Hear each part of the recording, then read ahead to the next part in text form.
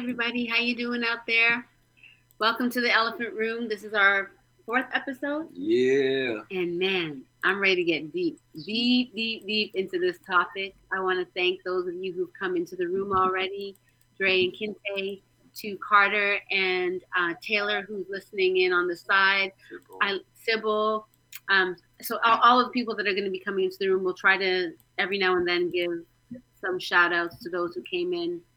But this topic is kind of like an accumulation of all of the things that we've been talking about throughout the month.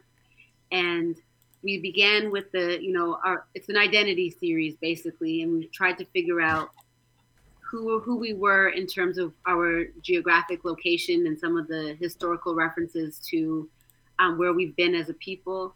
We went into the different masks and respectability politics that we put on in order to navigate. So it's kind of like, who are the selves that we wear? Mm-hmm. And so now we're in the series of self-awareness and spirituality. It coincides with that idea. So now we're in the series of what we want to do right now. Oh, somebody else just joined us. Curtis. Okay. So what we want to do is start the conversation by basically asking those of you in the room who are either on the screen or in the sidelines. Mm-hmm. You want to start with something? Well, that's right. Okay, you go first. You know what? Like a lot of people call this Elephant Room, but yes, my name is Elephant. Her name is Room. No, sure. So my name is Mike Truth the Nomad, aka Boogie McCab, but you guys could call me Boogie. And this beautiful lady next to me, what is your name? My name is L.A. Wade. Okay. Welcome to the Elephant Room. Okay. So what you wanted to say? You said something about Tupac. So actually, the one of my favorite artists is Tupac Shakur, and he has a very profound track called "Who Do You Believe In," and that track for me is just basically like it spoke so much volume to me as to who do I believe in, and then that led me to the next sequence as to why do I believe what I believe. And I think today, like that's the essence of basically like this conversation to try to basically make individuals understand why do you believe like what you believe, if it could get to that point. So I think without further ado, Alesha will basically. Okay, my question is first of all, what does religion mean to you? I'm going to ask you, Dre. What religion? Does mean to you? And if you want to share a bit of your past, it might shed some light on possibly Boogie's question. All right. So I'm a Christian, and what people would label as a Christian. I was a pastor, full-time assistant pastor for 10 years. I didn't grow up in the church. I wound up becoming a Christian at 17. When I got saved, I started to read the Bible a little bit more. Had a lot of questions. Wound up going to Bible college. And wound up landing a position as an assistant pastor running the youth and family ministries at the church. And I'm no longer operating as a full-time pastor. I am still an ordained minister, but I don't pastor anymore. I got divorced, and divorce in a lot of church denominations is seen as a bad thing. And with many denominations, if a pastor or somebody that serves in that role gets a divorce, they'll have to step down from the position. So I was asked to resign. And since then, I've been teaching, but still living out my faith. But I've been living it out a little bit differently. And to answer that question, what is religion to me? So I've been on sort of a different side. I've seen what people see as the leadership side of church and religion, and then just being who I am as a believer in God and Christ. Hey, so, hey, what's up, Dr. Vibe? So religion to me has become more of me serving God through serving people. Religion. So people have an issue with religion. Yeah. And I don't necessarily have an issue with religion anymore. I remember when I was active, preaching every week and stuff like that, I would always talk about how bad religion was and how people needed a relationship.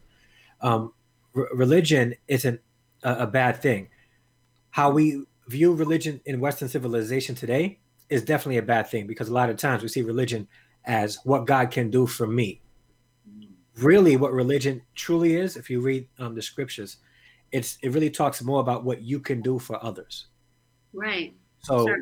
so when the Bible says that true and true undefiled religion is going to feed the hungry, to visit the sick and the afflicted, to take care of the widows.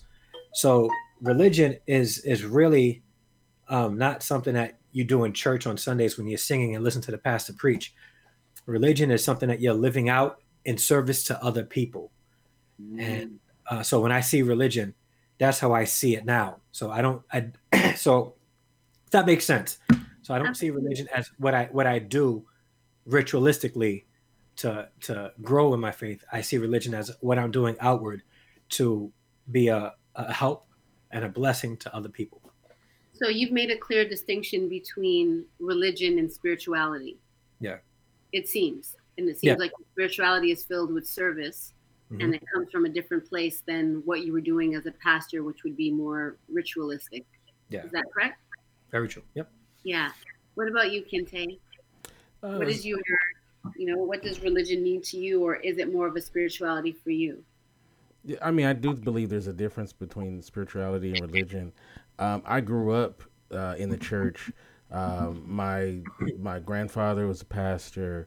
I was one of those kids who went to church like 3 or 4 times a week in the choir and all of that kind of stuff. And my mother is very devout. My father wasn't. I mean, he was, he had been baptized as a kid, but he wasn't really like a religious guy. Not he wasn't an atheist, but he just wasn't about all that. And so I had different polarizing views of religion coming up. When I became a teenager, I really moved away from the church. And not that I didn't believe, it was just that I didn't see value into going to church every Sunday, right? So, and it's pretty much been the same way as an adult. Except for, if there's like a major event or something like that, I do support my family and all that kind of good stuff.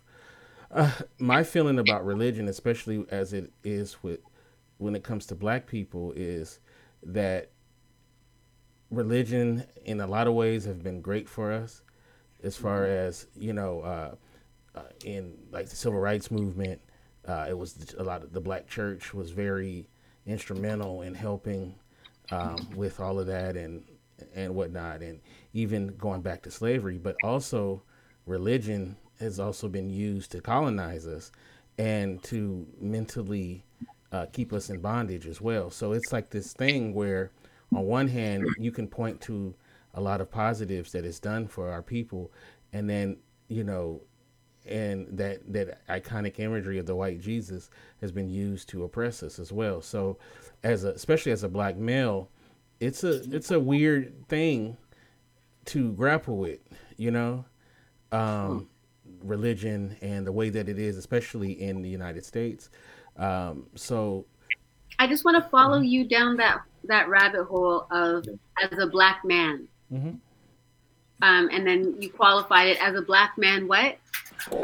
As a Black male, the idea of the iconic imagery of the white Jesus that's in most Black churches, right? You see this image, and it's been used to keep us in a mental bondage, So seeing that imagery and really trying to grapple with the positives and the negatives that it has effect on our community is something that I think that a lot of us go through, especially those who are woke. So, Don't you feel like the elephant in the room with what you're saying is, can we still believe in Jesus after we recognize that he was utilized as a reason to separate us? Can we still recognize the value of what Christ taught without putting a racial, because of the way he was depicted and what it was used for to break us down? as people? Is there still value in Christ for Black people? I believe so. I believe so. But, it just, I guess it comes to the way that you view your faith and the way that you practice it. I think it's possible, but it's so hard because the way that it's set up is not necessarily, I think, beneficial in that way to do that. So it's a strange thing, and I'm glad that Dre is here because being someone who a minister and whatnot, it'd be really good to hear his thoughts on that, and I'm sure that he's thought about what I'm talking about many times, so it'd be good to get some good insight from him from that point of view. Just before that happens, I just want to I'm going to unlock the room, so if somebody wants to take another seat, they can come in and grab that spot. Also, Fax is dying to jump in. Fax is in the studio with us, so he's going to speak to that question because he wants to say something to what Kinte was just sharing. The voice of God. He's going to kind of come from this area. You'll hear his voice, but he usually drops knowledge, so it's all good. Go ahead, Fax. So I just want to say something that you, as African people, we recognize that we were given an economic, social structure that was meant to keep us in a state of oppression and submission. And yet we have this idea that we were given a religion that was meant to uplift us while all this was happening. To me, this is the epitome of nonsense. And I'm sorry to come off so strong, but I have very strong opinions on this because as one of you just mentioned a little while ago, there's this, things sit in our subconscious, right? This visual, Jesus has become sort of a visual avatar of a white male to whom I am to give my worship and devotion. And in the end, my hope is to go to heaven where this white male is going to, in some way, deliver me from the pain and suffering of the white males that happen to be on this planet. This, to me, is the beginning of a mental fiction that we inflict on children in Sunday school, which leads to a complete disassociative conundrum for any grown adult. There's no way you can rectify that you can rationalize this and make this make sense. But we do this, and it's become the norm. So whatever, it is what it is at this point. Well, I want to chime in, guys. You have something to say, Boogie? Yeah, actually. Okay. If you guys know, the bigger elephant that's going on here is the fact that it's always Christianity that we're basically tackling, and for us as people of color, there's so many different belief systems out there that you got people that actually practice what we call Ifa or voodoo or Edro when you're from Ghana and everything, and constantly I always wonder why is it Christianity that comes to the top of the stove or the burner whenever we talk about our belief systems and stuff like that. Well, first of all, you just mentioned voodoo. How many people kind of swallowed hard because of what that is supposed to be associated with? This is a part of colonizing our minds around the things that were a part of how our culture was in Africa. But the demonization of that, how does that land in your body? And if you're not sure how that lands for you, then it might be pointing to the direction that we have a lot more work to do in terms of understanding who we are or where we came from. But I don't want to take away from what you were saying.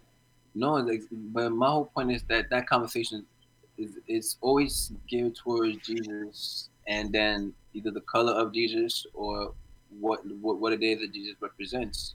And it goes beyond. It goes beyond just Jesus. I mean, it's the whole. It's the acceptance of those 66 books, the way that they're laid out, and the acceptance of that narrative and that story, right? And so what we have a tendency, for instance, the Black Hebrew Israelites, those folks that, you see them on the street corner making a whole bunch of noise and saying a bunch of nonsense. You have to talk louder. Can y'all hear me? Oh, no, I hear him good. He's good. All right. So what I was saying is we are trying to glom onto a story, a narrative that has very little to do with us. as a black man, who has come here by means of my ancestors' slavery. I am a West African, specifically Ghanaian. I know this, right? So instead of trying to associate with a Jewish story, which is really what the Bible is, okay, a European, by the time they get into the New Testament and they're, the fact they're in the Roman Empire and so on and so forth, right? But rather than trying to glom onto their story, I find it much more attractive personally to be engaged in trying to understand sort of the philosophy and the background of my story. Under no circumstance do I don't want to come off being too harsh. Even the Luciferian, I knew a person who was a Luciferian. He said some things to me that were profound, that sounded almost Buddhist. So my point being is that in every religion and in every doctrine, there's some wisdom, right? So that there's some wisdom in Christianity, or that Jesus said certain things that were ascribed to him that made sense. That's all good. But should I take that on now as a part of my core identity? For me personally, I say no, because it's in too much conflict. The white European Jesus is in too much conflict with me as a black man, right? May I interject to that? Please Yeah. do. So I would like to just recommend, if people can, I know it's going to be difficult, to stop looking at let's stop looking at the message that Jesus had through Western optics. Because if you're looking at Jesus and you say that you can't really accept that because of because remember the colonialism started almost a millennial after the events that was recorded about Jesus. So Jesus itself is against everything that the colonialists did by uprooting Africans out of Africa, bringing them here. That was all manipulation. And the thing is, we look at what, and the thing is, we have to start somewhere. Okay, but what if there's a disagreement with that fact? If we start from there, if there's a disagreement with the fact that the Jewish people, let's look at the Bible as it is, right? The establishment of the descendants of Jacob in Palestine was a colonialist adventure to begin with, right? Started by whom? Moses, Joshua, right? The very heart and the justification of slavery within the Bible comes from that colonialist exercise. And so even today, the recolonization of Palestine by Jewish people the justification for it is right there in the Bible, right? Slavery, the justification for it is right there in the Bible. Slaves, love your masters, right? Obey your masters. So all of that was already was formative to the scripture. I'm not even just talking about Jesus. I'm talking about the whole entire scripture, the whole entire book. As I said, my issues with the whole 66 books. So it's formative to the whole notion. And so how do you divorce that? I can now cherry pick, if I choose, a couple of nice phrases from the book of John here and the book of Matthew there, and say, okay, well, and I can make a big thing of it. Or, but that requires what? Cognitive dissonance. Because I have to now divorce that from the fact that slavery, pedophilia, rape, murder, all of those things are advocated by, depending on how you look at it, Jesus earlier on in the book when he was the father. But then, oh, wait a second, he's not the father because he's the son. Oh, wait a second, no, I'm not going through that nonsense. So again, I don't mean to come off too harsh, but I just think that we have to be, again, to avoid that cognitive dissonance and to have a very real moment with ourselves about, was this thing given to us to uplift us, or was it given to us as a means of suppressing us, intimidation, and keeping us down? Absolutely. Yeah. And again, you can make positive out of it. I'm not saying that you can't, because there's a lot of phenomenal people that I know in my own family, mother being one of them, Christians, great, beautiful people. I'm not making it about that. I'm not making a judgment on any individual, but I'm just making a judgment on the system and what was its initial intentions. One of my big issues with religion is it doesn't have you think about things critically. It makes you go off of faith, so you don't look at things critically. So a lot of times when you even bring up certain things that don't make sense to Christians, they put their fingers in their ears and go la la la la la la la. They don't even want to have a discussion about it, because the mere discussion of it is blasphemy. So I think that is something that for those who are trying to make sense of everything, it's a turnoff, because it's like, okay, I have some real questions about, if we're using Christianity in this instance about it, if people who think critically are like, this doesn't make sense to me, this, you don't really have those conversations a lot of times. It is. Yeah. I was interrupted before, but I just wanted to clarify something, if I may. Yeah, go ahead. When I was referring to starting off from where we were with the Western colonialization and how they twisted that faith, and how in Europe and in America we view Christianity from a Western lens. But when you go into other places, other countries, like Northern Africa, the Arabian Peninsula, they see it much differently than how we see it. So what it's almost hard not to look at Christianity from the Western perspective, because it's been pushed so hard and we've been pulled down because of it. But if we if we start there and begin to unpack, we see that Jesus. And again, I know what he was saying about the Israel and the Jewish people have some definite points to. And if I could unpack that also, that's okay. I'm not going to be too long, because I know this isn't just about Christianity; it's about all. But Jesus himself was raised in the Arabian Peninsula. He has nothing to do with Europe. He's not white. But when Christianity began to spread into Europe, and then it became popular in Rome with Constantine, then it became more of a European type of religion, and it wasn't always that way. In fact, Christians in the very beginning, for the first 230 years, were outlawed and killed for their faith. So how we see Christianity today as being the white man prosperous religion, it wasn't always that way. If I was a Christian back, in the early century of Christianity, I would have been outlawed. I would have been chased. I would have been probably killed. All right. And I wanted to ask questions about the rape thing. I don't ever remember the Bible validating rape. Numbers 28. Number 28. I'll research that. Yeah, I'm fairly sure on that. I may have to. It is when I believe it's the Amorites. God commands Moses to attack the Amorites and kill all the men, take all the women who have not been with anybody, all the virgins essentially, including children, and essentially divide them amongst the soldiers. That's so interesting.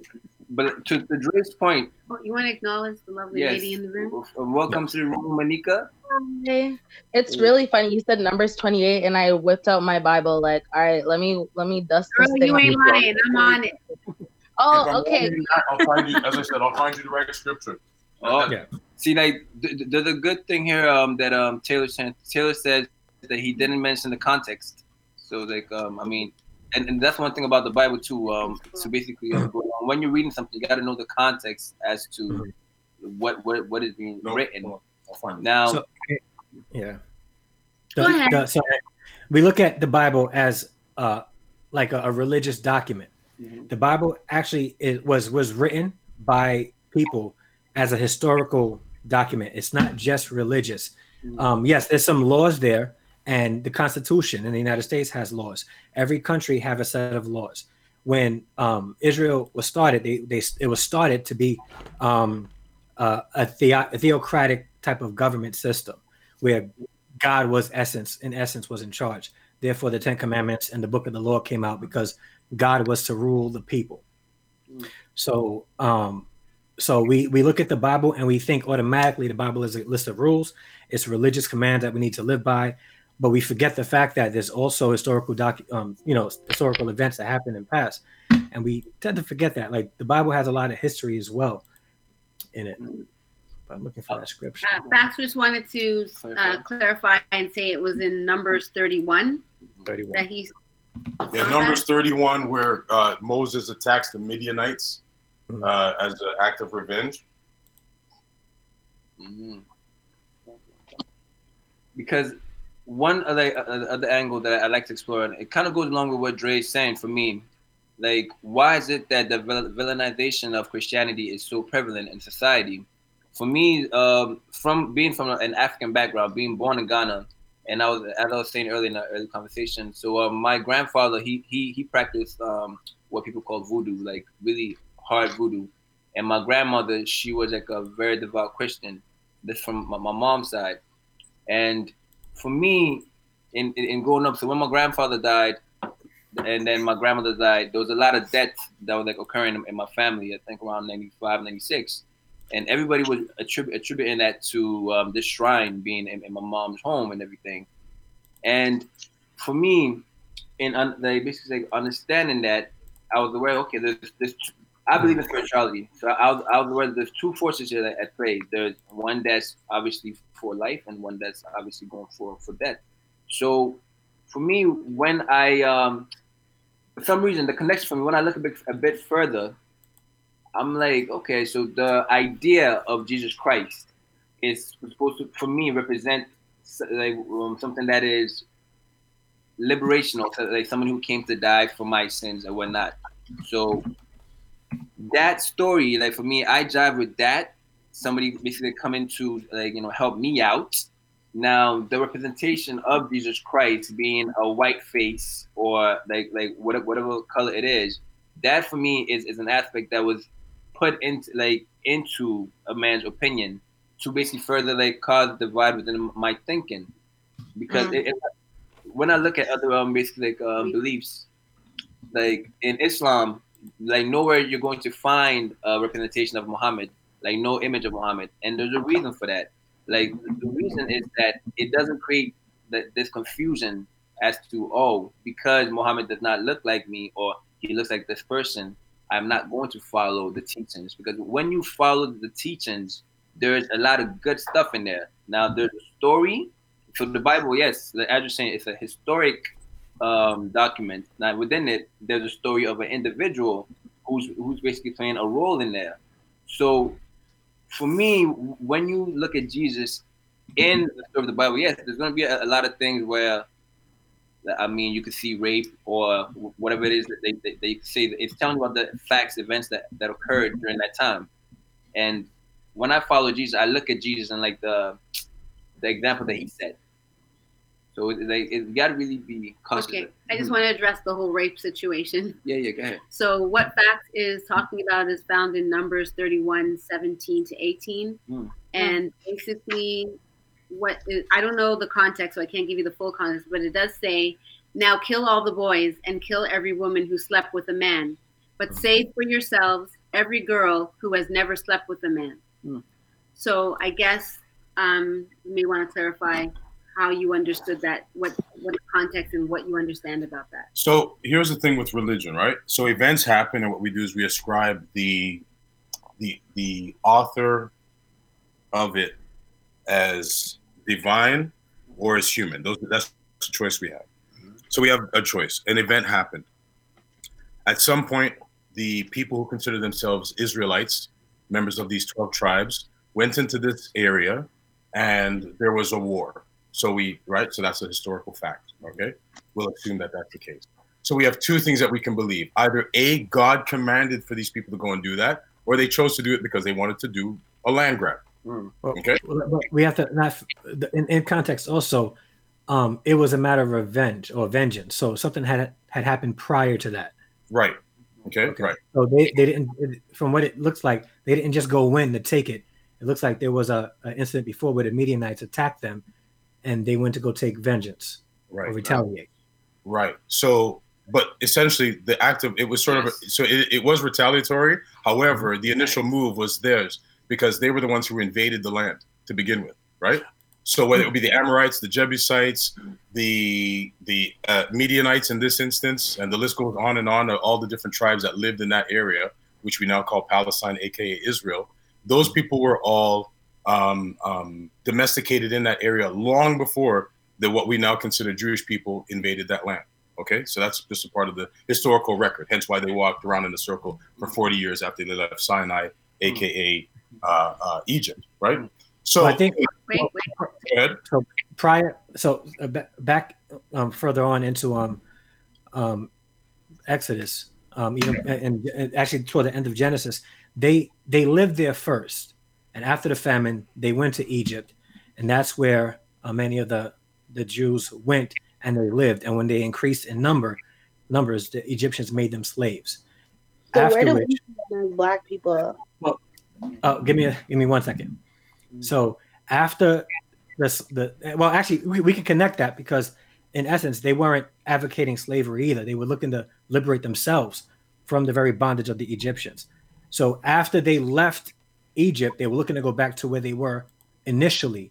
But when they got there, they saw that there were people there. Now, I agree. I don't agree with everything that's in the Bible. I don't understand why they couldn't just go there and seek to assimilate with one another and live peaceably with one another. That I don't understand. I don't, and I don't have an answer to that. But but just in what you were saying, what you were saying, facts.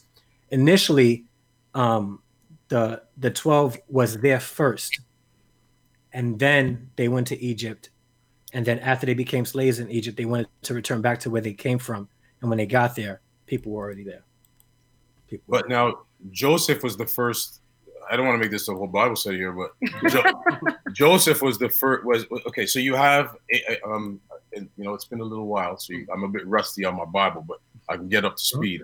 But Joseph is the one who ends up going into Egypt and calling for his family. So we're talking about one family in specific that now goes. So from that area, so one family who goes into Egypt, and eventually they populate the area. And let's go even further back to the beginning of this. Essentially, where is Jacob from, or Israel, the original, is from Ur of the Chaldees, which is in Babylon. These are essentially Babylonian people. They're actually Iraqis. So they shouldn't even be there. They migrated, and they use they come through Israel, yes, migrate into Egypt, and during their sojourn there, find themselves in a state of bondage, allegedly. There's no historical record of this that we can find. The Egyptians were very meticulous about record keeping. There is literally no record of this. But anyways, we won't get into that. Bottom line is, at some point, these people feel that it is their right, their divine right, to return back to this land, which we again now call Israel. The young lady asked a very, very pertinent and relevant question, which is this: how does any of this relate to me as a West African? It doesn't. But I can continue on with the story, and I can focus on somebody else's narrative and somebody else's story if I want, right? As much as we could focus on the story of Buddha, which is also a very compelling and interesting story, right? Or name any other religion you'd like to. But again, if the main point is, how does any of this relate to us? Yes, there are many moral lessons, I've already said that, within the Bible. But if we are to believe that Jesus is either A, God, or B, speaks for God, then this murder that happens in Numbers 31 was authorized and ordained by God, aka Jesus, at some point. So if there's a cognitive dissonance between who this individual is and how he felt between this span of 2,500 years, there's a moral inconsistency, because now we would find it reprehensible if somebody said to us, yeah, go kill a bunch of those boys and let's go rape some of them girls. No one would be co-signing that, much less worshiping that. But this is what people are expecting me to believe. I choose not to. That's all. I don't know if that's what the religion is calling for you to do. but it did call. The major part that you're missing is that this at the end it was still retaliating. They were taking vengeance, and that's a big part that we're missing here. But 2,500, and that's fine. But then 2,500 years later, you say turn the other cheek. So we got to know how we're doing now. Okay, wait. So Anika, what did you want to say? I was gonna say that what I know of God is that He isn't supposed to always be like dandelions and lollipops. You know, there was destruction that He had to do, like in the Bible and stuff like that. So I guess like what the pastors, what you're saying, Jay, makes sense, because it was vengeance, and like, you know, in the Bible it says, you know, God seeks vengeance, but we're not supposed to. But you know what though, I do understand what facts are saying. A lot of times we go into the Bible, we read it, or any religious document that we think is religious, we read it and we don't ask pertinent questions. We don't ask, well, why did this happen? What's going on? And I think that's important. But that's a good point, Anika. Can I ask a question? Yeah, man. Just from a moral standpoint, should we turn the other cheek or should we take vengeance? Vengeance. Kinte didn't even stutter. Vengeance. All right, this question. Because you know what actually really upsets me now that we're having this discussion? The fact that, yeah, like in elementary school and in school, you know, you hear about voodoo, and like it's the only thing I knew about African spirituality, and everyone's like, you know, I guess like, you know, it's obviously demonized and looked at as like crazy. And so it came to a point where I was just like, so are my ancestors all evil? You know what I mean? Like that was kind of the narrative that was being told to me, that my ancestors are evil.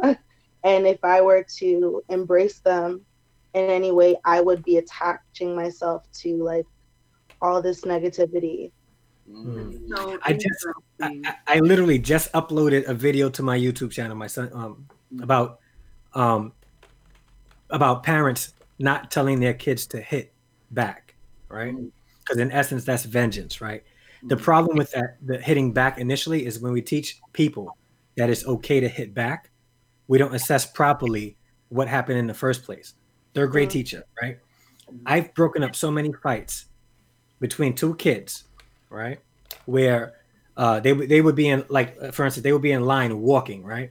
And somebody would accidentally bump into another student, and that student will push him back. And then when I asked them why it was an accident, they would tell me, my mom said that I need to hit them back if they hit me. And I said, well, it was a mistake. Like, you have to assess the situation. Now, to like me personally, facts, I don't ascribe to vengeance, nor do I ascribe to turn the other cheek. I ascribe to, I'm about to guard myself, assess the situation, and if I have to, I'm going to defend me, my family, my property, and everything that I love. But the motive behind vengeance is very self-fulfilling. So then I would ask, what are you looking at? What are you venging? Like, what is it that you're trying to avenge when you're looking to have revenge? You know, am I saying turn the other cheek? Absolutely not. But you know, but this is what it teaches, and I think that's the part that we're trying to get at is, as Black people who have come from enslavement, when we get the narrative to turn the other cheek, however many times, in order to be seen with favor in the eyes of our Creator, what does that narrative do to Black people in terms of being able to move forward? How can we even think about retaliation or vengeance in relation to understanding ourselves as being understanding or sympathetic to the person who oppressed us? Can I ask a question? Is it a useful device that if I had a group of people who by all rights might be a little bit, let's say, pissed off, right? Would it be useful for me to create a sense of docility in them so that they just remained calm, or they felt like their reward was in the hereafter, so they didn't take up arms against me right now? Can I say something? If it's just me, I would probably do that. I'd probably say, you know what, submission and turning the other cheek is probably the highest form of morality. And it's desirable to behave that way. In fact, if I was a Roman emperor who was constructing the Bible, what I would do is I'd make sure that a lot of those verses ended up in there. That's what I would do. Right? Yeah. Facts is about the elephant in the room. Hey, can I take a moment? We're also broadcasting on Periscope as well, and I wanted to give a shout out to the people on Periscope. I see West Hill is in there, as well as CD Sicarlo.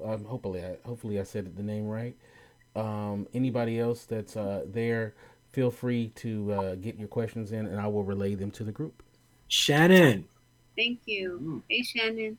Yes, and then if you guys want to give a quick shout out to the people in Get Vocal. Okay, the people in the room, you can read them through. So shout out Carter, Tony Davis, Taylor, Luke, Ulyss, Rad, Frazier, Chocolate Fruit, Shannon. Love it. Chocolate fruit.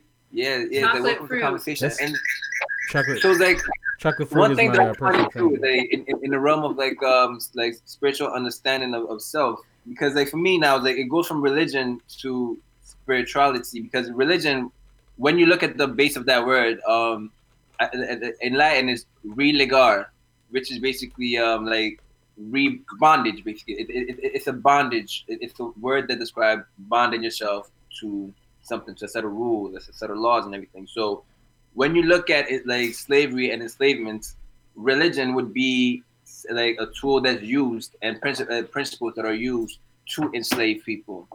Now, for me, as an individual, as I'm growing, yes, dictionary, please. So as I'm growing up, so one thing that I'm becoming more and more aware of is my spiritual connection to my Creator, and like the concepts of like the greater energy all around me and how it manifests.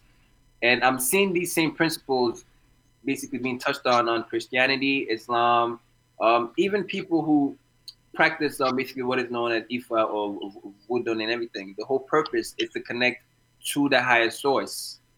And I think that in focusing on which religion is right or which ideology is right, that's what's keeping us basically in a mindset as to, first of all, like define exactly the division aspect of it. So it's like, okay. I think she was just affirming you. So it's like, yes.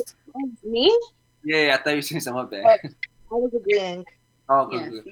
So it's like, in finding that you have to basically look beyond like all these different like set of beliefs. Like you as an individual on your journey is like, what are you uncovering? What are you discovering about yourself? Because if I'm trained to think that it's my ancestors, so my grandfather, him acquiring that shrine, that is basically like what was causing like all these deaths in my family, then okay, cool. I can basically I could believe that voodoo is like something that's bad and whatnot, but there's like there's a specific role to it. I mean, there's something there where it's like him as an individual, he felt that in order for him to belong or prosper, he needed to submit to like natural forces, which is basically these shrines that he would do these offerings to, and hey, he would get a lot more oranges or whatnot for his farm. But it's like in doing that, if it is true that people in my family were dying because of that, then okay, for me, then I'm like, okay, I can't follow that path. Like, I think the actual issue here, it becomes between religion and spirituality and like what that represents for you as the individual. But not only what it represents for you as an individual, what does it represent for you as a Black individual who's walking through oppression day to day? Do we have the privilege of understanding ourselves outside of just religion? And how do we operate our spirituality within the idea that we are being oppressed and that there's a system in place for us to, you know, if we take Maslow's hierarchy of needs, how do we get to self-actualization when our basic needs are always impacted by the things that we are choosing to believe or not believe in? I know that that's why you're about to say something. Go ahead. Well, that's why I was saying, like, that's why we have to remove that Western lens from our optics when we look at spirituality. And the thing is, like in America, everything is black and white. No way you cut it. Everything from religion to communities to politics, everything is black and white. But spirituality, and why is that? Because of the not dominance. Only why is it, but what do we do in relation to our self-actualization as a result of it, in spite of it? Yeah. It wasn't rhetorical, but I guess you understand what I'm saying. The thing is, once you do that, then you'll be able to see things a little bit more clearly. And it's hard to. It's very hard to. You know, years and years and years of oppression. Today, us not knowing our true identity and where we come from, many of us. I just recently took a DNA test. I'm hoping to get it back soon. It can tell me the region that I live in Africa, but you know, my roots was cut. Like I don't know where in Africa my family is from. So there's a lot of play into what you're experiencing now as a person living in Brooklyn. If you know that, what are you going to change about yourself that you wouldn't change anyway because you're just evolving as a spiritual being? Wouldn't I change? Yeah, would you or would you not feel the need to? Because I mean, you got to however old you are right now, pretty good, not knowing. And so now you're at this stage in your life where you continue to evolve as a human being, spiritually. And so now having that piece of information of knowing where in Africa you come from, what is it? How is that going to inform you differently about how you experience the rest of your life? I guess it wouldn't inform me or motivate me to do anything differently right now. The knowledge itself would be pleasing for me. So it wouldn't like change anything right now or the direction that I'm going in. It would But more just knowing would help me out. Okay. I just want to acknowledge, Tony, just saying hi. Fax is going to say something. Hey, and what's then, going on? So, hey, just give us a second while Fax is about to say something, and then we'll get back to what you were going to say. I was just going to interject that humans have a desire for belonging and significance. And knowing your story gives you a place, right? A great issue with Africans in the diaspora is the lack of connection to a physical place. I mean, if you think about it, let's go back to the whole context of the Bible, or even to the same extent with Islam. It's all about a very terrestrial experience, yes, right? That Israel is a physical place, right? Everything in there is about geography, really, right? Same thing with Islam. Like a lot of the events, a lot of the story, the narrative is very connected to the land. We're a people displaced from our land, and so therefore always in a journey trying to find a sense of connection. And as I said earlier on, when I mentioned the whole thing with the Black Hebrew Israelites, they have glommed onto a story, somebody else's story, that has a lot of similarities with us in terms of the 400 years and all the rest of this kind of thing. So, and the whole idea of slavery and the people that were oppressed, and they have sort of bent history in order to make it work for them. My simple point before I'll say this one last thing. My simple point being is that it's disingenuous. Although it may be fulfilling on some level, it's also disingenuous to find out a story that's not yours and make it yours. Okay. Focus on your story. I just want to pause. Tony, I'm going to ask you if you could just step out of the room for a second. And okay. Damon, only if you're able to come in and address something that Fax just said in regards to Israelites gleaming onto somebody else's story and that it's not their story. If you don't feel comfortable, you can just type in the comments and I can read them out. Oh, okay. Damon, if you could grab that spot, if you feel comfortable, praise God. Welcome to. How's everybody doing? Welcome, Damon. Thank you for logging in. And I don't know if everyone knows who the hell that is, but that's a big deal right there. That's a CFL Hall of Famer. NFL, CFL Hall of Famer quarterback. How's it going? Arm extraordinaire. How's everybody doing? We're Awesome. good. We're doing well. As soon as he said that, I was like, Damon is going to be, his head is going to explode right now.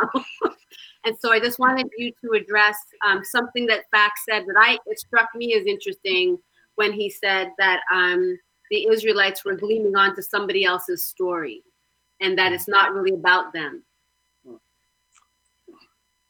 Well, the most difficult thing is we get caught up in religion.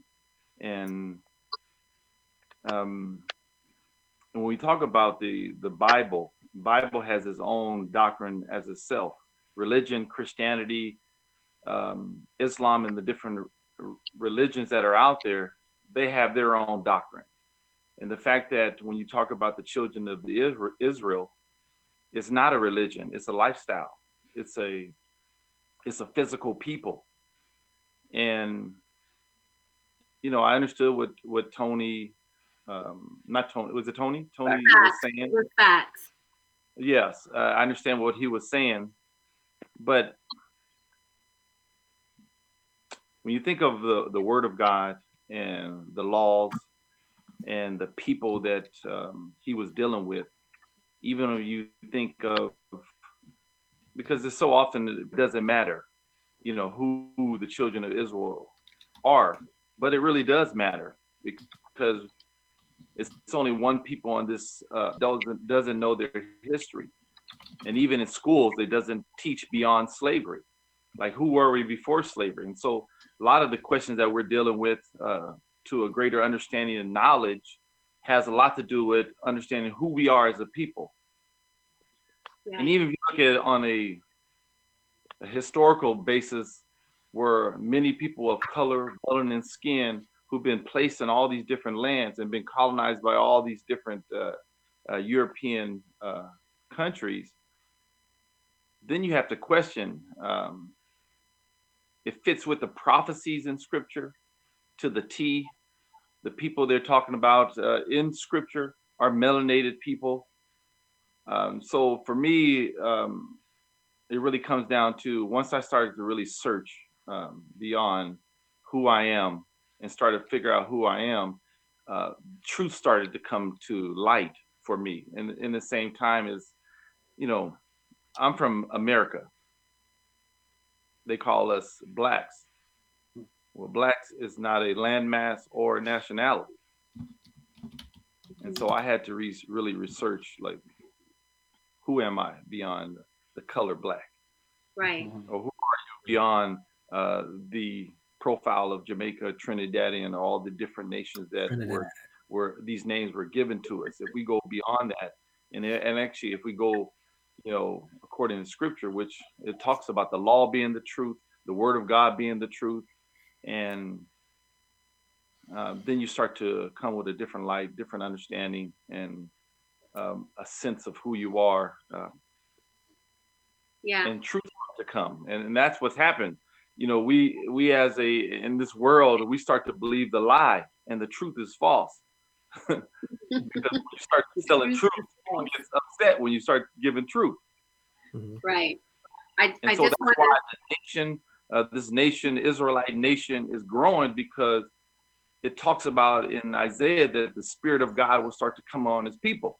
That's why there's a growth there, because they're being obedient to Scripture, and we're starting to come to our fullness of who we are. And when we start coming back to the laws, it's changed your whole life.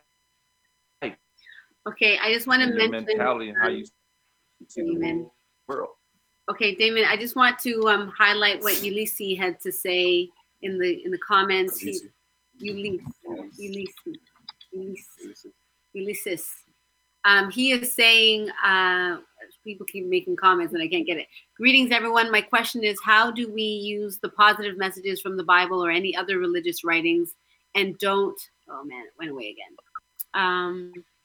And don't get caught up into the divisiveness purposes of religion, specifically for our Black people. This is actually something that the Elephant Room TV posted about when we were asking the question. We have, you know, the Nation of Islam, we have the Hebrew Israelites, we have the Black Panthers, we have Christians, we have Kemetic spirituality. We have all of these different things. And how do the question becomes, what would it do to get rid of these divisions amongst us so that we can work together? And I don't know if that's something that anybody in the room wants to even seek to address. And I know, Tony, you had something you wanted to say about slavery from before. Yeah, basically all I was wanting to say, and I'm just using this from a biblical perspective. I have had some biblical Bible college and a lot of personal studies. The term slavery in the Bible, both in the Old Testament and the New Testament, is based upon Hebrew law.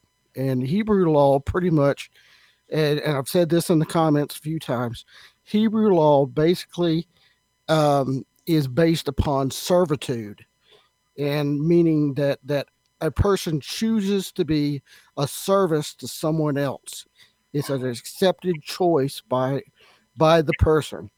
Now, somehow in history, I don't know how exactly, the term slavery has become a term of ownership. I own you, or you do a service for me because I own you. So that's pretty much all I wanted to say. Is in the Bible, that's basically what it was. It was based upon servitude. Somebody chose under a contract to say, okay, I'll be your slave for such and such amount of time to do whatever. I understand what you're saying, Tony. I do want to chime in real quick. And to Dre's point, American slavery was not that. It was not a choice to go into. Nor Roman slavery. Like nor Roman slavery. It was not about. No, absolutely. No. What is that? Sorry, we couldn't hear you, Damon. So I was saying, what's the definition of that slavery? your Hebrew law. Well, Hebrew law is based upon servitude, so it's basically a choice by somebody saying, "Okay, I will gladly, or under circumstances, serve you for a certain amount of time, or a period of time, or the rest of my life." It depended on the circumstances or whatever was going. Just to say, "Okay, I'll be your servant, and I'll gladly do so." Okay, wait. Bat just wants to say something. Hold on, go ahead. Hagar was a slave of my Bible fans. Give me who's Jacob? Hagar, Abraham, right? Abraham. That was the notion that was a consensual relationship is debatable, but that's just one example of a female slave at that time, right? But the idea slaves, as throughout all of history, are byproduct of. They come by means of debt or warfare. The idea of an individual willfully just sauntering up to a group of individuals and saying, "Hey, I wouldn't mind working for y'all for free." I don't know how historically accurate that is. Just putting that out there. Like, if it's not through debt, and in fact, that's when we talk about jubilees in the Bible. Yeah, there's many references to letting our slaves, in the context of the Hebrews who had slaves, letting them free or letting their debts expire on the year of Jubilee, right? So that connects the whole idea of debt or warfare as being the impetus for them arriving into slavery. It wasn't just a choice.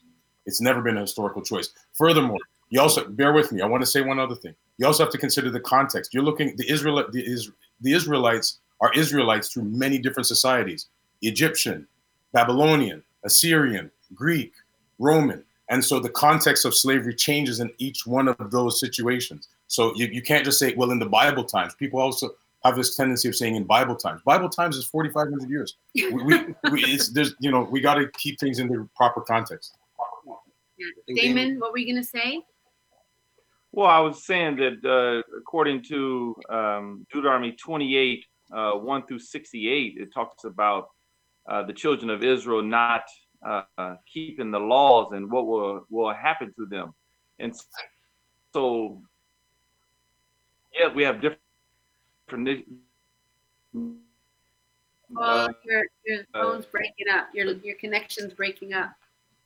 Definitions of slave, the slave was doing. And so, what kind of would that be in slavery being a choice, or the Most High God putting the children into slavery due to the fact of their disobedience and not keeping the laws? Right. And who would fit those people today? Because you have to understand the Bible, which I believe in, it talks about the 18 nations. So the descendants of the children of Israel are still on this earth today. And who are they? There's 12 tribes. Who are those 12 tribes? And a half. Yeah, there was 12 and a half. That's the biggest question. Yeah. That's the biggest question. Who are they today? Well, a lot of it was based upon what's the word I'm looking for? Cleanliness, how to keep yourself clean, all that kind of stuff. So yeah, there was some biblical basis upon that about making sure that somebody was clean, healthy, how people could interact with each other. There was a little bit of basis upon that, but still, it's been warped and skewed very badly through the years. What were you what proof do you have that it was screwed? What proof? Well, it's been warped and skewed so much to the fact we're where we are today as a nation, as a society, and even a world. Even religion in general is kind of warped and skewed because it's like, well, what's the one religion we need to deal with, and that kind of stuff. It's really hard to deal with it, but when you come to think of, in my opinion, and this is my opinion, a lot of people agree with this, all religions are pretty much all the same anyway. That's what I think. They're just using different terms and facts and terminologies and different things. I think what we're not talking about religion. We're talking about a lifestyle. But think, yeah, I mean, Tony, I think but there's a difference between religion and spirituality, and maybe possibly what the gist of it is supposed to help you get to. So in yeah, that sense, maybe all religions is supposed to get you to a state of consciousness that is specific to that, how that religion creates a way. For Christians, it's Jesus, hmm you know, and there's different ways for different religions. And consciousness is very different than what we're talking about in the sense that Black people are having an experience, a human experience yeah, in this world that is impacting their ability to get to their state of consciousness, because hmm it's impeding upon their ability to connect with themselves, because we are geographically scattered and not sure what to trust in. We are taken, religion that we've believed in our whole lives have been taken and perverted and retold to us in a different way. Other people have claimed possibly what is our religion and have ascribed it to themselves, and have even adopted a landmass that may not be theirs. So there's many different aspects, and this talk is specifically about how Black identity is impacted by our spiritual walks, and how those different spiritual walks keep us separated and even further from getting to where we need to be in terms of our consciousness. Because if Black is supposed to be who we are, then how does that speak to the Israelite, the Christian, the Muslim, the Buddhist, all of the different Black people that are jumping on to whatever they think aligns for the atheism, for whatever belief. And which I already said, Black is not a nationality or anything that comes with the nationality also has a landmass. So right, but all of those other, I know I'm not Black, I'm something else. Well, Malcolm told us that. Malcolm was trying to go in front of the United Nations to ensure that case was pleaded on in international court. Found himself with a bullet, several bullets riddling his body mere months later. Right? So yeah, you're not Black. You're an African. Wake up. I'm not saying that to you specifically, but to just all of us in general. You know, wear that title with pride. You know what I mean? A European is a European. He wears that title with pride and should. An Asian is an Asian. Wears that title with pride and should. And yes, we've been divorced from our land, but is there a breakup? Because everybody's silent. no, just listening. Can you not hear Fax talking? Can you not hear me? Yes, I hear him. I hear him. Yeah. My point is this: is that, you know, to what LA just said. Here's the thing. You know, I must say it is a very interesting topic, and it's Can you hear me? You know, you can always learn whatever topic that you go through and see. Are you here? Impact you or the world in which we see, and I just know when you read the scriptures, it shows that the children of Israel was a nation that was given the laws, statutes, and commandments, and we're the ones who taught about the Most High. We taught the other nations, and now we live in a nation, in a world which the Gentile nation is teaching the children of Israel. And according to Scripture, it was never like that. Damon, so, can you hear? Damon, can you hear when Fax starts talking to you? It's been switched. It's the Gentiles that are teaching. Really not. That's a no. That would be a no. That's a hard no. Yeah. I think there's. I hear Fax. But I mean, pretty much just what I want to just say this real quick before I hop off. You know, because religion and because of spirituality has been so warped and skewed, all nationalities have been warped and skewed. I would say the Blacks probably the most. So that's So anyway, let me hop off. Let me let somebody else in. Okay. And, thanks, Tony. So, go on. Can you just finish what you were saying though? Because it was really important. Can Damon hear? Damon, can you hear? Hello? Can you hear? I don't know. Damon, can you hear us? Can you hear? I think he's frozen. Yeah, Damon might be frozen. Okay, so don't worry. Right. Damon, if you come out and come back on. Anyone can grab that spot and come in and have this conversation. What's coming on? Okay, there we go. Kinte, can you come in and talk about what's happening on Periscope? Because you were saying that it's popping, and I'm dying to know what people are saying over there. Okay, hey, I'm back, people. Okay. No, Periscope. There's a lot of people on Periscope, and they seem to be very engaged into the program.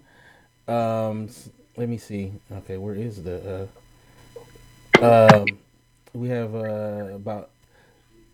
Grab the spot if you want, Taylor. Damon. Yeah, I'm gonna hop out so someone else can come in. I'm just Thanks, listening. Nika. Thank you for joining Yeah, the room. Nika, it was nice to meet you. Conversation. Okay. Okay, yeah, it's popping on here. Okay, go ahead, Kinte. Okay, so where's okay, somebody wrote we are the Moors, that's our nationality. People are kind of responding to exactly in real time what people were saying, but we have a lot of people in here and they are looking to be very excited about the conversation. So if anybody on Periscope has any more things to say, please relay it to us and we will make sure that your voices will be heard. Right. Welcome, Taylor. I think you're Taylor. Yeah. Taylor, you just muted himself. There you go. Oh, is that Taylor? Yes, I did, because I was kind of quiet. What's up, everybody? Hello. Hey. What's cracking? Big up. What did you want to share with us? Okay. It was just so much to talk about. First, I really appreciate the broadcast, and it's good to see everybody coming out talking and such. And I really just enjoy these types of conversations. But I guess I'll say one thing, and then I'll get off, because I know probably a lot of people want to make a rotation. When it comes to the slavery thing, and I saw Ulysses' statement saying, "How can we as Black people find anything positive out of the scriptures?" I didn't go to no seminary or anything like that, but I've just been in a really intense study of the Bible for many years or whatever, and I don't expect for that to hold any weight, but just want to say that's how I came across an understanding, or the understanding that I have right now. And when it comes to the whole black, white, or nationality thing or ethnicity issue, I feel that most people don't really understand the story of the Bible.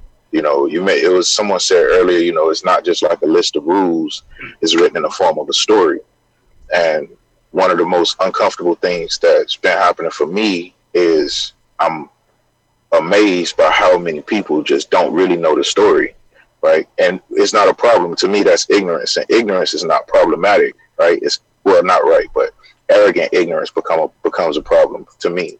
It's like, if you don't know it, then okay, just kind of learn about it. But when it comes to the whole black-white issue, the story of Christ, and I was asking earlier, what is the message of Christ? The story of the Bible is really pointing to something that's like out of this world. This has nothing to do with political power or, no longer being a slave or becoming rich, right? It's like the message of Christ, the whole message of the Bible is talking about people actually living forever, right? And in the Old Testament, there was harsh treatment of people that were Gentiles, right? Or people that were not Israelites or not Jews. And I think a lot of times we want for, the Bible to be all about inclusivity or just everybody all coming together. But the harsh reality is there are two types of people in the world. Now, this is opinion, so forgive me, take it with a grain of salt, right? There are people who love good and there are people who love evil. Yes. Those two people can be in any ethnicity group.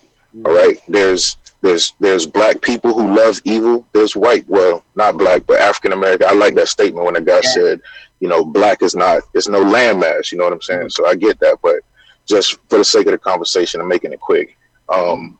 There's Black people who are evil or who love evil. There's Black people who love good. There's white people who love evil. There's white people who love good. Same for Asian, any other ethnicity that you can think of.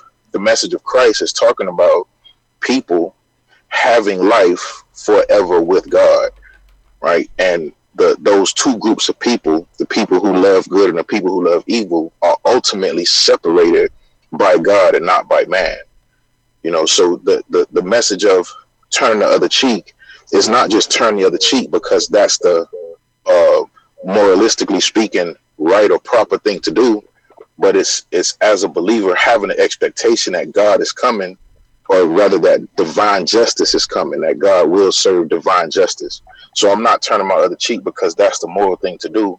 I'm turning the other cheek because I'm considering my citizenship in the kingdom of heaven, or with what God was talking about, you know. And that, I don't think it's just like what Dre said. You know, it all depends on the context.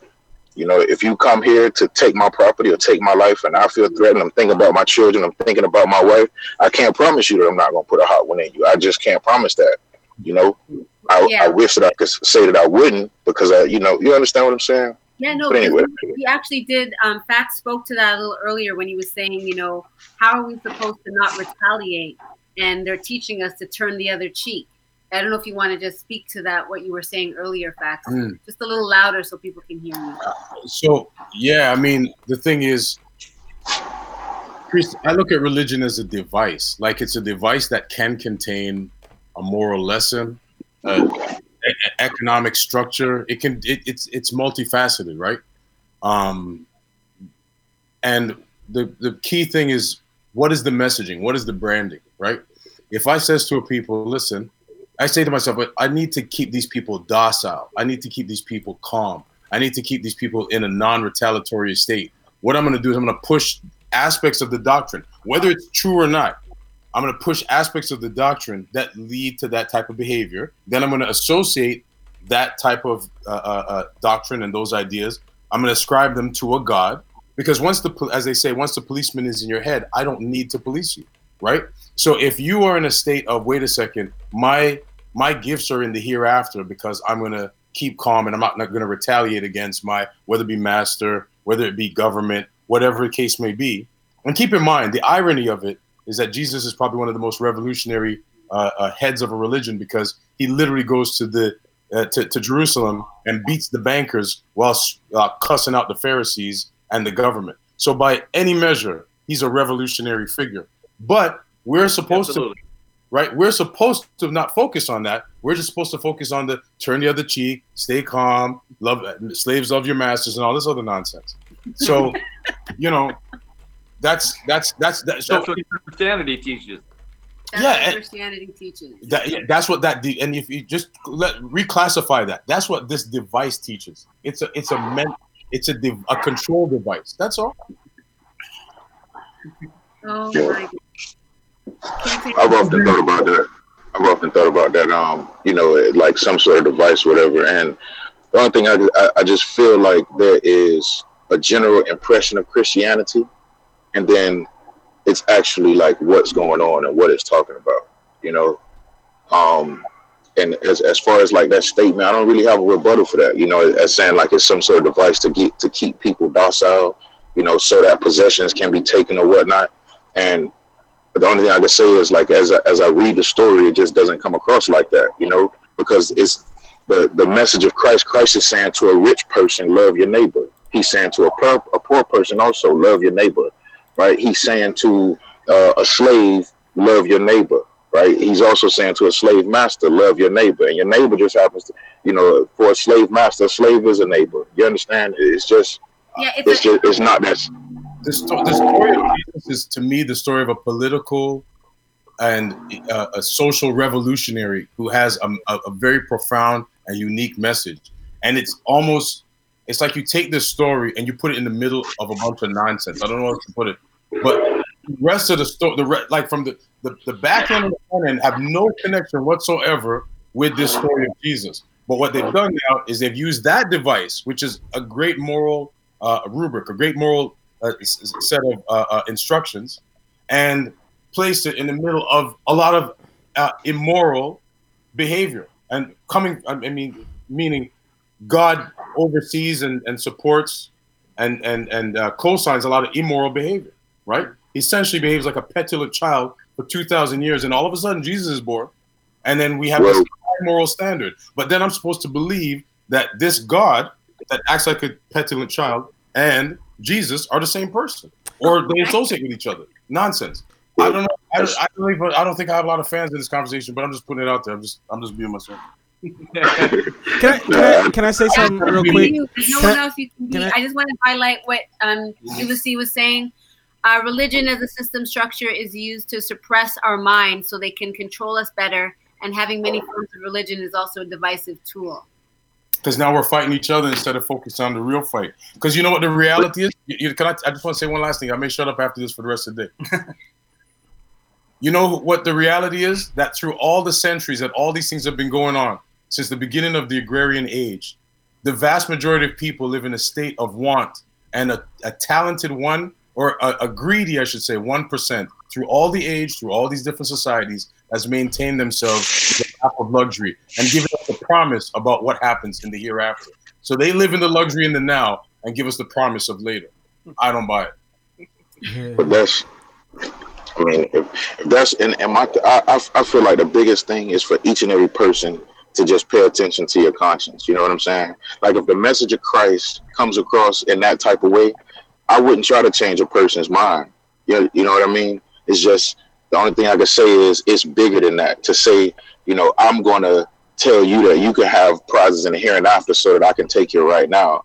It's just, it's so much bigger than that. Because to me, as you live life, you know, well, depending on what you go through, you'll see just how unimportant many things that we feel is extremely important just falls off in the face of death, you know, in the face of sickness.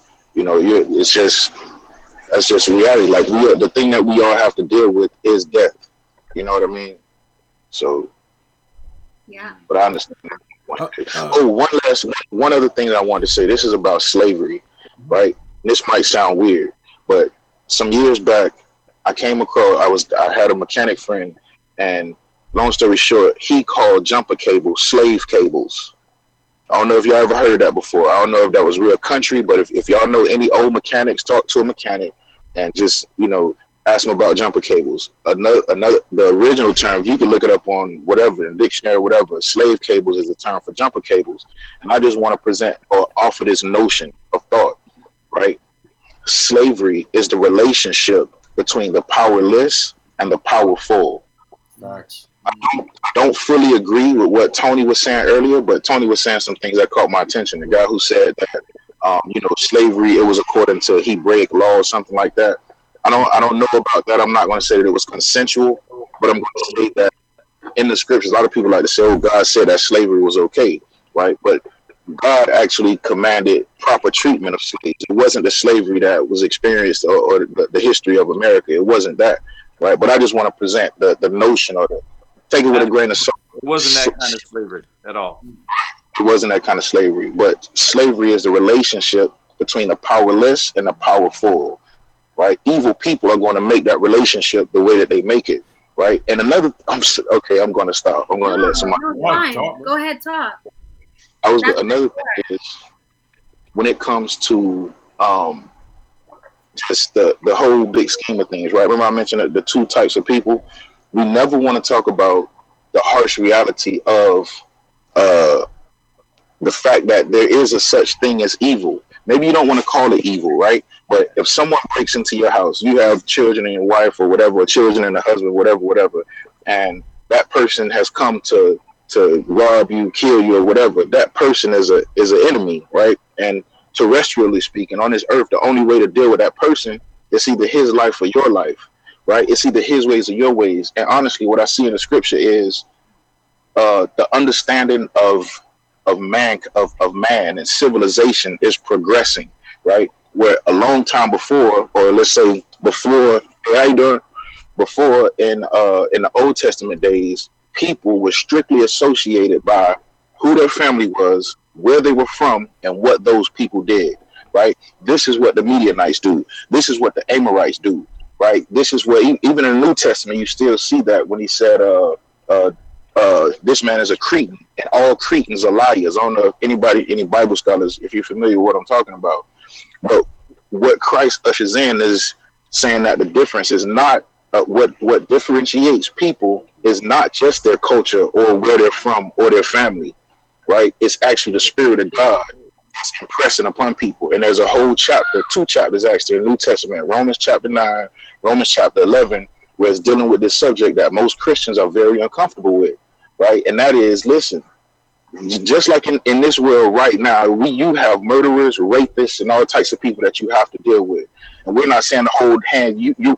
Anyone who has lost someone, a child, to gun violence, or had a daughter that got raped, you're not trying to sit there and hold hands and sing kumbaya with this person, especially when they show no sort of remorse or concern about what they did, right? And it's the same reaction that God has to gentilic behavior, if you will.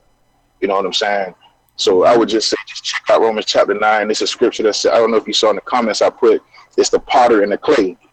It's an ugly reality. The scriptures teach us that it offers the notion that God created man for his purposes, right? So a lot of people, they want to say, as soon as it's good, they want to say, oh, that's from God. As soon as it's evil, they want to say, oh, that's from the devil. When the scriptures themselves teach that good and evil comes from God, right? But God is using that evil to teach a message and to make himself known, to make certain things known, if you will. And there is harsh treatment of people who do not have the Spirit of God in them by God, not by his servants, not by his people. So that's why it's like turn the other cheek, right? It's like it's this impression saying, vengeance is I'm going to get that person. That's not for you to do. You understand? That's God's saying that to people who believe in him. And a person who has accepted this message of eternal life doesn't feel that I gotta save my life. It's gotta be my life or your life. You get what I'm saying? So that's it. I don't want to talk too much. Just a quick question too, because this is a question that comes up for me personally as well. I've always kind of wondered too, and Dre brought it up. No, Ulysses brought it up. Who wrote the Bible? Like that, just that question alone, for me, was a very, very powerful question for me because. Well, Dre is saying he didn't write the Bible, but had his English translated with his input. Okay. Have you got? But then Ulysses asked about who might control writing press. Are you talking about King James version? Damon, your input, please. It was King James that authorized, and he used 70 Hebrew scholars to write the Bible because I think I would believe that because he was a servant of the Most High, that he knew that his people would be speaking English in the future as well. So that's why it was written from Hebrew and Greek to English, because his same people are speaking English today.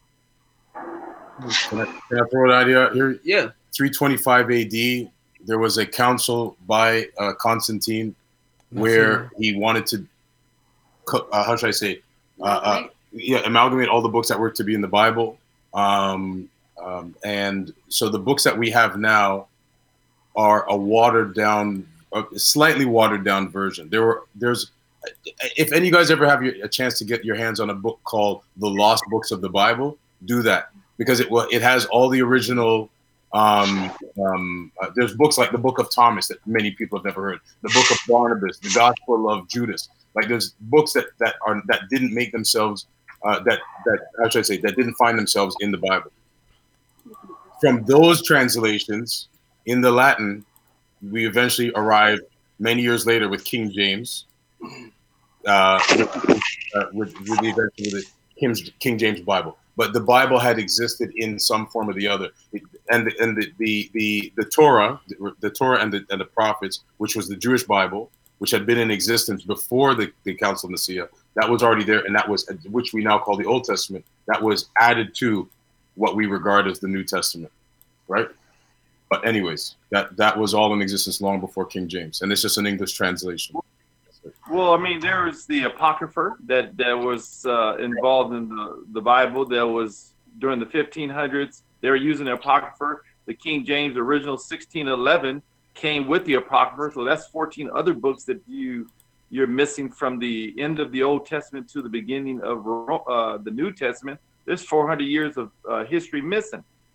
So when you talk about the King James, which one are you talking about? The 1700 where they took out the Apocrypha, or are you talking about the 1600 that come with the Apocrypha that tells you about the Greek captivity?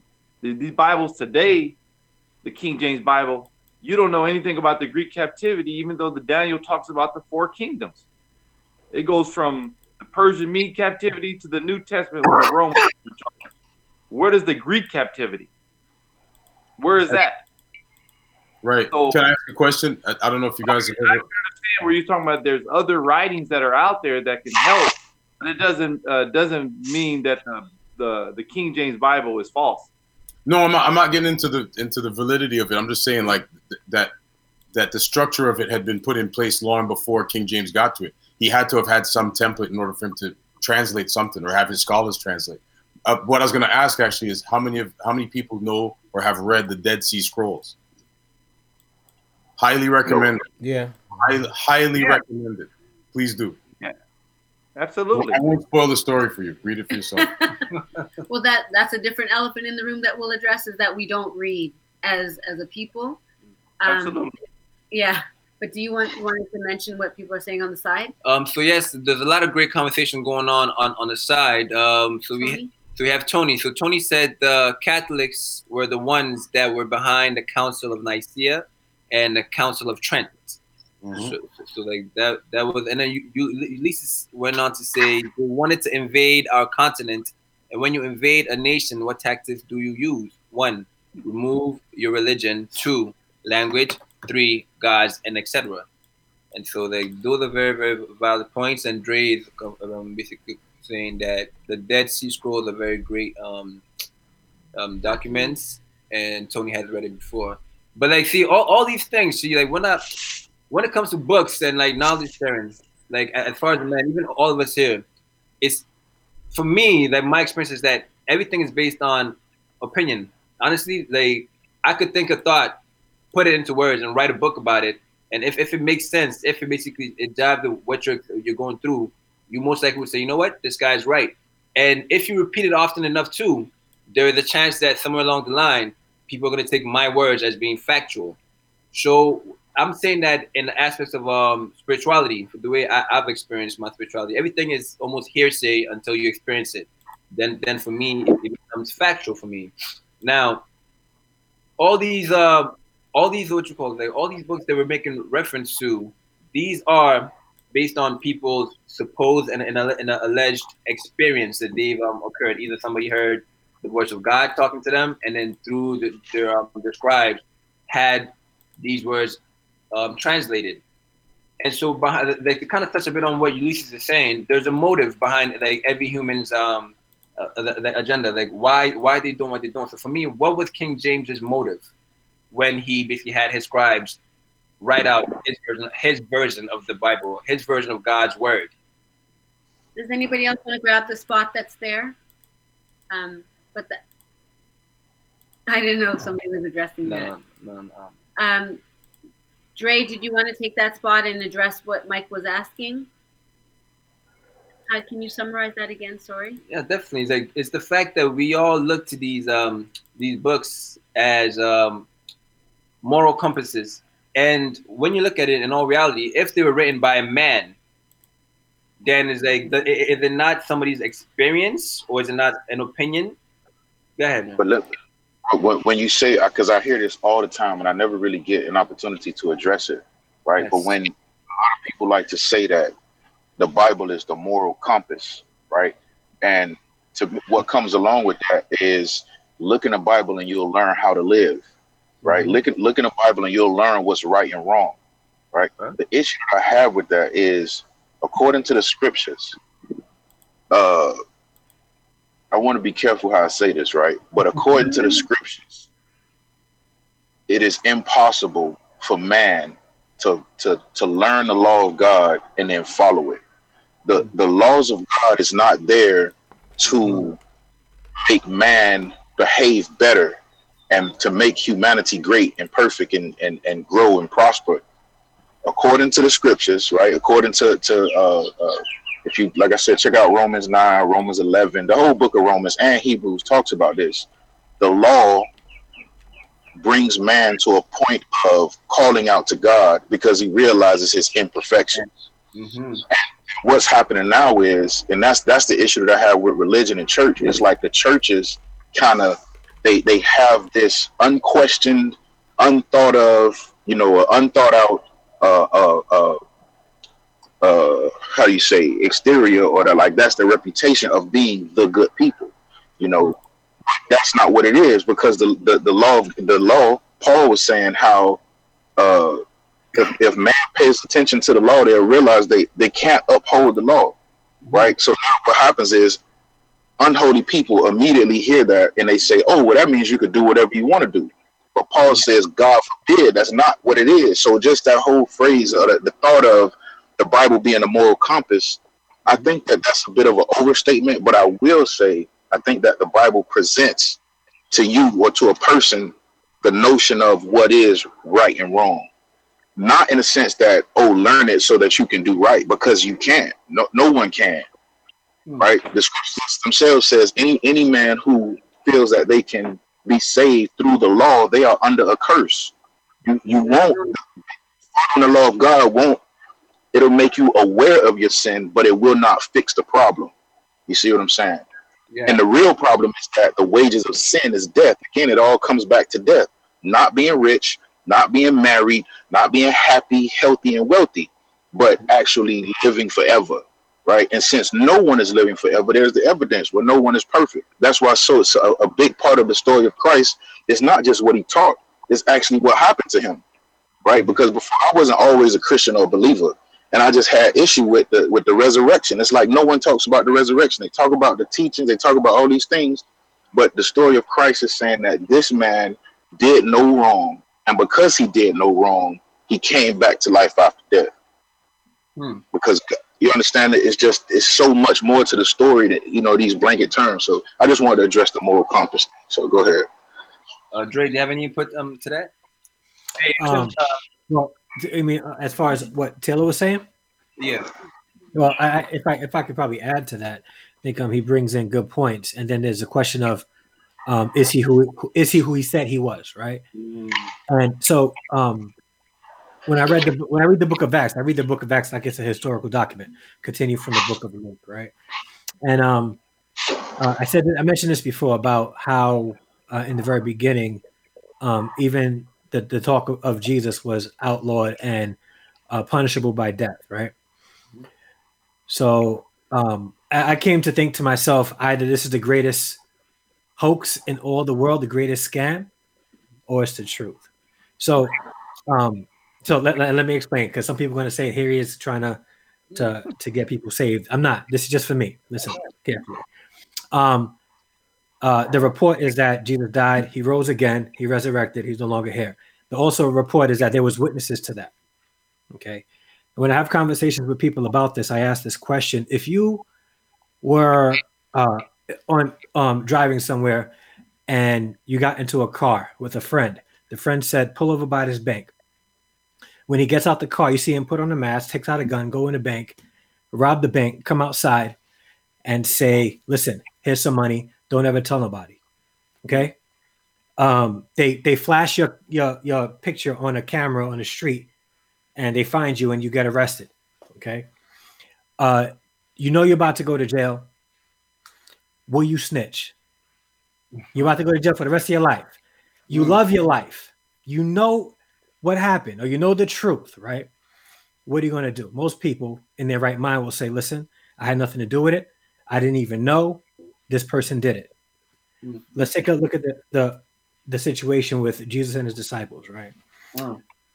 His disciples were witnesses to what Jesus did and what he said. Now, either Jesus never did those things or he did. When confronted, 11 out of the 12 disciples that witnessed what Jesus said, what was said about Jesus and what was done by Jesus, they witnessed it.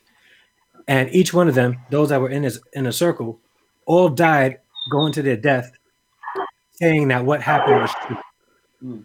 Now, in my thinking, I'm like, okay, there had to be, if it wasn't true, at least one of them would have said, listen, I love my life. I got a wife, got a kid, all that stuff. Jesus was lying. Don't kill me. It was all a hoax. It was a get-rich scheme that we failed. We tried to get rich out of it. We wanted to manipulate people. We didn't know that you guys were going to chase us and try to kill us because of this. Like, we had no idea. But it's a lie. Please don't kill me. That didn't happen. In fact, all of them. In fact, the one that didn't die was exiled. So, and even after that, from that point of Jesus recorded resurrection until it became the official religion in Rome, Christians were running for their lives, dying for the faith. So I had to reason that historical event and say, well, either these men were crazy for Right. lying and dying for the lie, or it was the truth. So that was just sort of like a continuation of what Taylor was saying. The books in the Bible, now just a little bit of history, and this is based on what I learned in my studies, and this is up for debate. I would appreciate the conversation because I may learn something.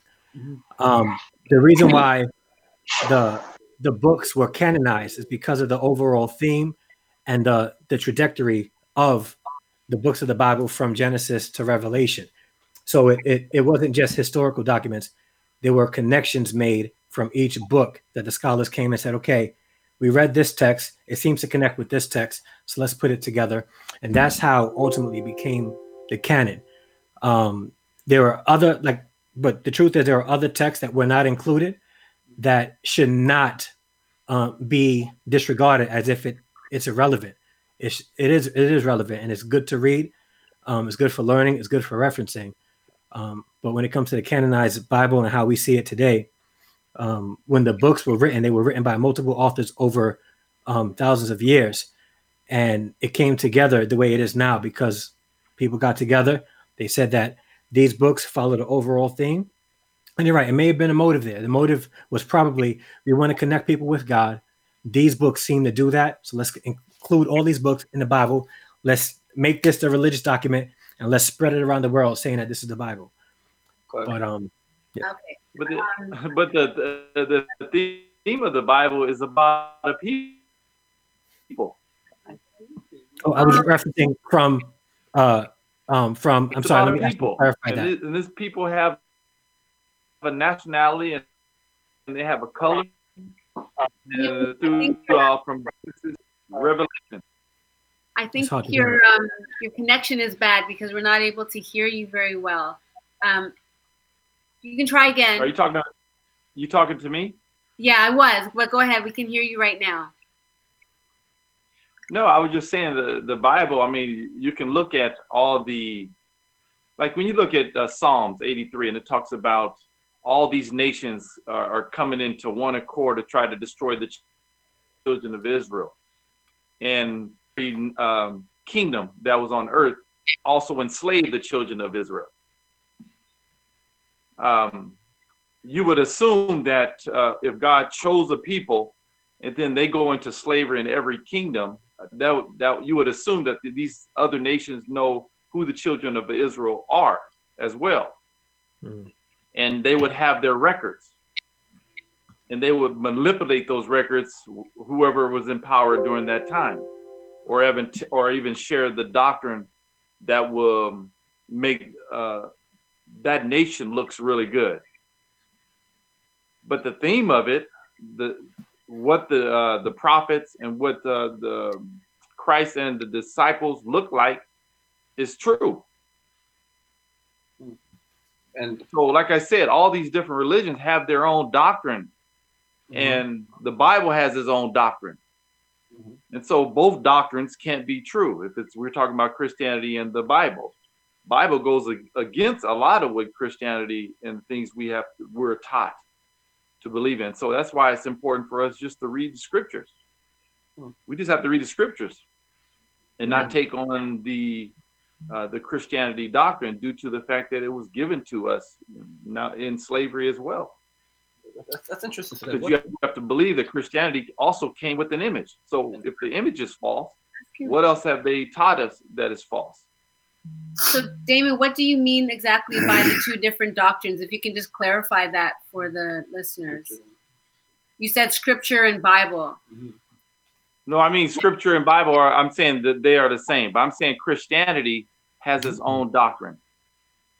So if it's not outside of the books from Matthew to Revelation, you saying? No, I'm talking about during the time when the Romans were in power and they were over in Rome, and Constantine intertwined Christianity with paganism.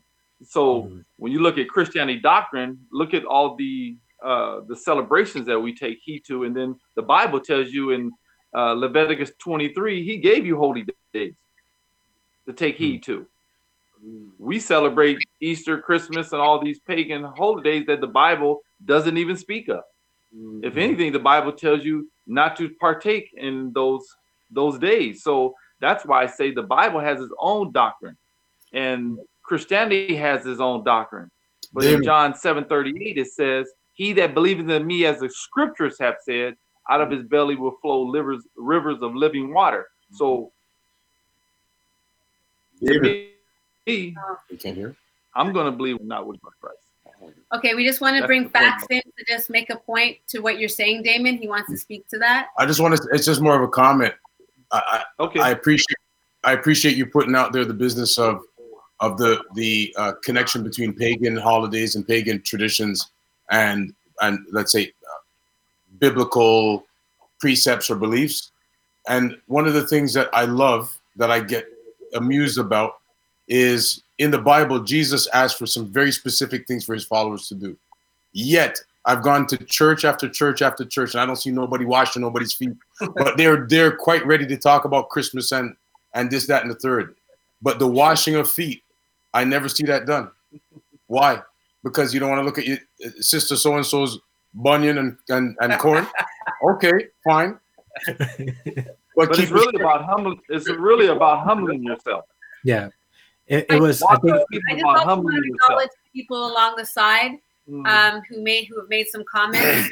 Go ahead.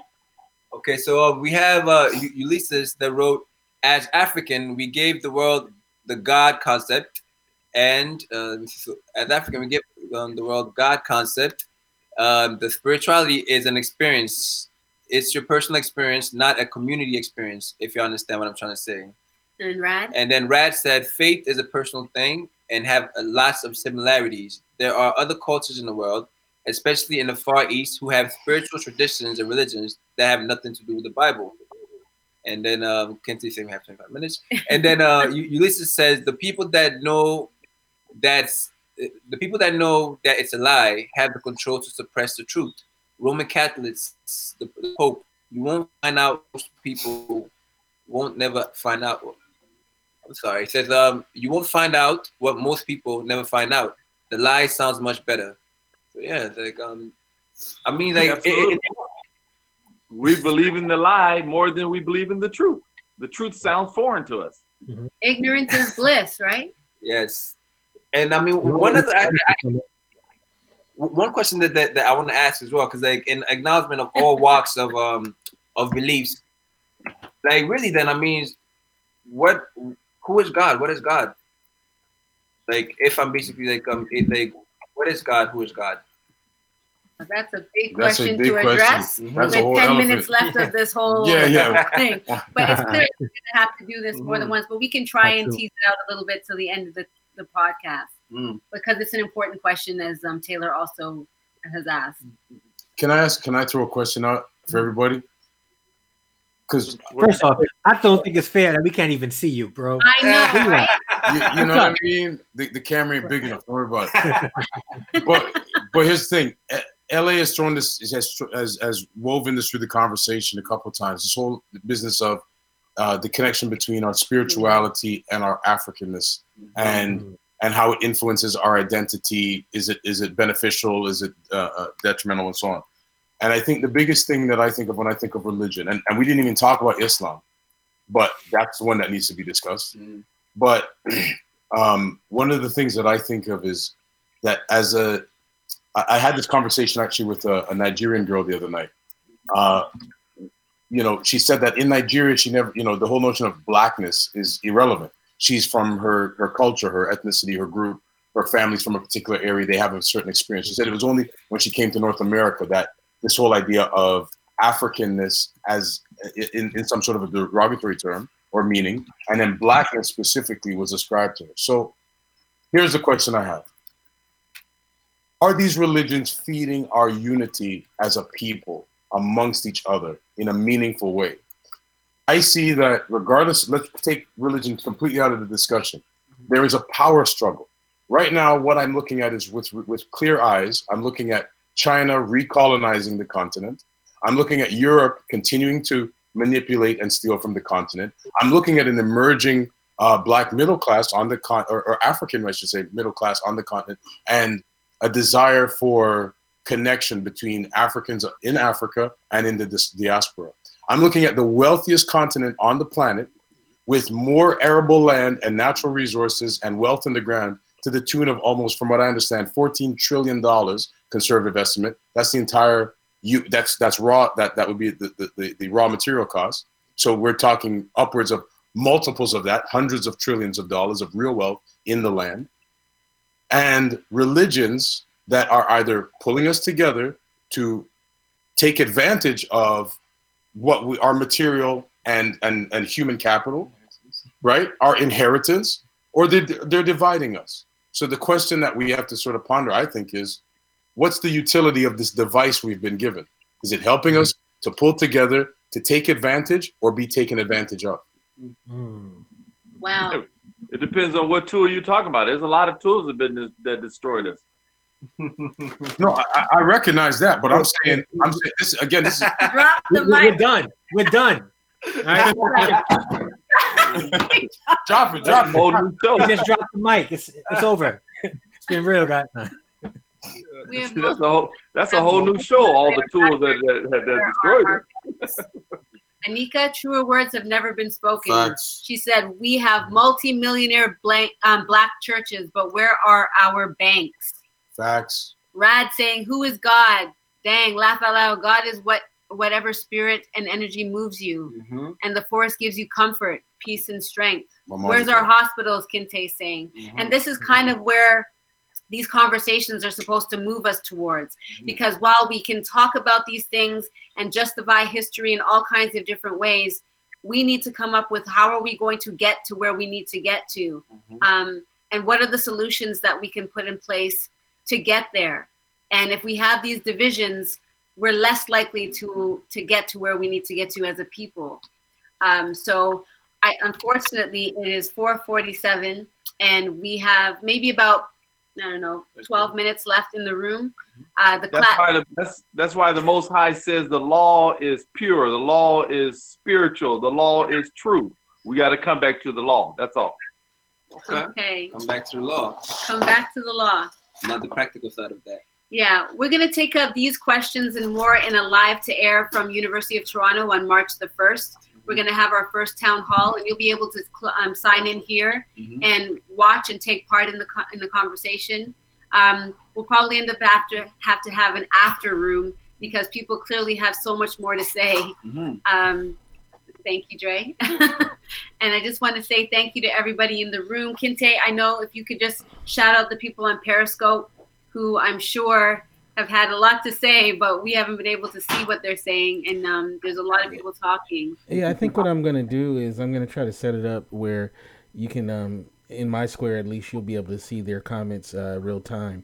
Because a lot of times they're reacting to what's being said in the moment. So to kind of go back, sometimes it'll... it takes away from it, I feel you. Right. But currently we have 9 people on.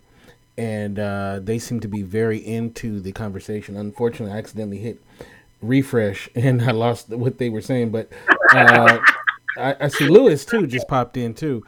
But I have to say, this was a great conversation. I really enjoyed just listening to it. Sometimes, it's good just to listen to it. And we don't have these conversations often enough. And so kudos to everybody that participated. And and no one got cussed out. No, and that's so cool because this is your religious beliefs are very sacred to you, right? And so that's why sometimes you can't have the conversation because it cuts so deep to the core of who you are that you don't always have there's no room for actually thoughtful conversation sometimes. And I really felt like this conversation was really good. And we got to talk about a lot of different things from different aspects. So I really appreciate that. And people were really into this. We have to do this again. We will have to do this again. And we will. I just want to give our handle so that you can follow us on our social media. We have an Instagram site for the Elephant Room. It's called @TheElephantRoomTV. My personal Twitter is @LAWade6. And on Instagram, my personal is @ThisIsLAWade. And Mike? Mine is @Mike_Truth. So that's Mike spelled MIC_RUTH. And we're just gonna put that into the comment section. And yeah, guys, like, let's keep the conversation going, like because that's the whole point of the Elephant Room, to talk about these unspoken topics and taboo things and make all of us together, so we can further, bridge the gaps that's occurring in our communities. Yeah. Does anyone else want to give a shout out to their own handles? And I got to call you guys out. You guys are like drug dealers. You're gonna start these conversations and then you're gonna go away. So we're not going anywhere. So yeah, we gotta call out the Elephant Room a little bit, just a little bit. Yeah, that's cool. That's cool. Yeah, but did anyone else want to share their handle and we could all follow each other and support one another in what we're doing? This is essentially a Black business, so feel free to share that this is something that we're doing, and I think it's an important conversation that we have, not just this conversation, but a lot of the conversations we have in the room. So go ahead, Dre. You can add. My handle is Damon Allen 9 on Instagram and Twitter. Damon Allen 9, all one word. There we go. It's in the comments. Dre? And mine is Andre D. Harrison on Twitter, Andre_D_Harrison on Instagram, and on YouTube, just search Harrison Family Vlogs. Harrison Family Vlogs. Oh, that's interesting. That sounds interesting. What's that about? Just me and my kids living life from a perspective of a single father. I love it. Love it. And Kinte? Yes, you can follow me @KinteF. That's KINTEF on Twitter, and you can also get me at Kinte Ferguson on Instagram. That's KINTEFERGERSON, and of course the website is indyradio.org. That's INDYradio.org. And we're not going to be on tomorrow night for Mars Venus. We will be on Tuesday night doing our next program. So yeah. So Tuesday night, 6 p.m. Pacific, 9 Eastern, but our regular nights are Monday nights. Nice. What's up, Lewis? I see Lewis in the chat. So we're going to stop the broadcast. It doesn't mean you get kicked out of the room, but we're going to stop the broadcast now, and feel free to be a part of the after room or after party here. Hervey, what's up? It was great. It was really great. Thank you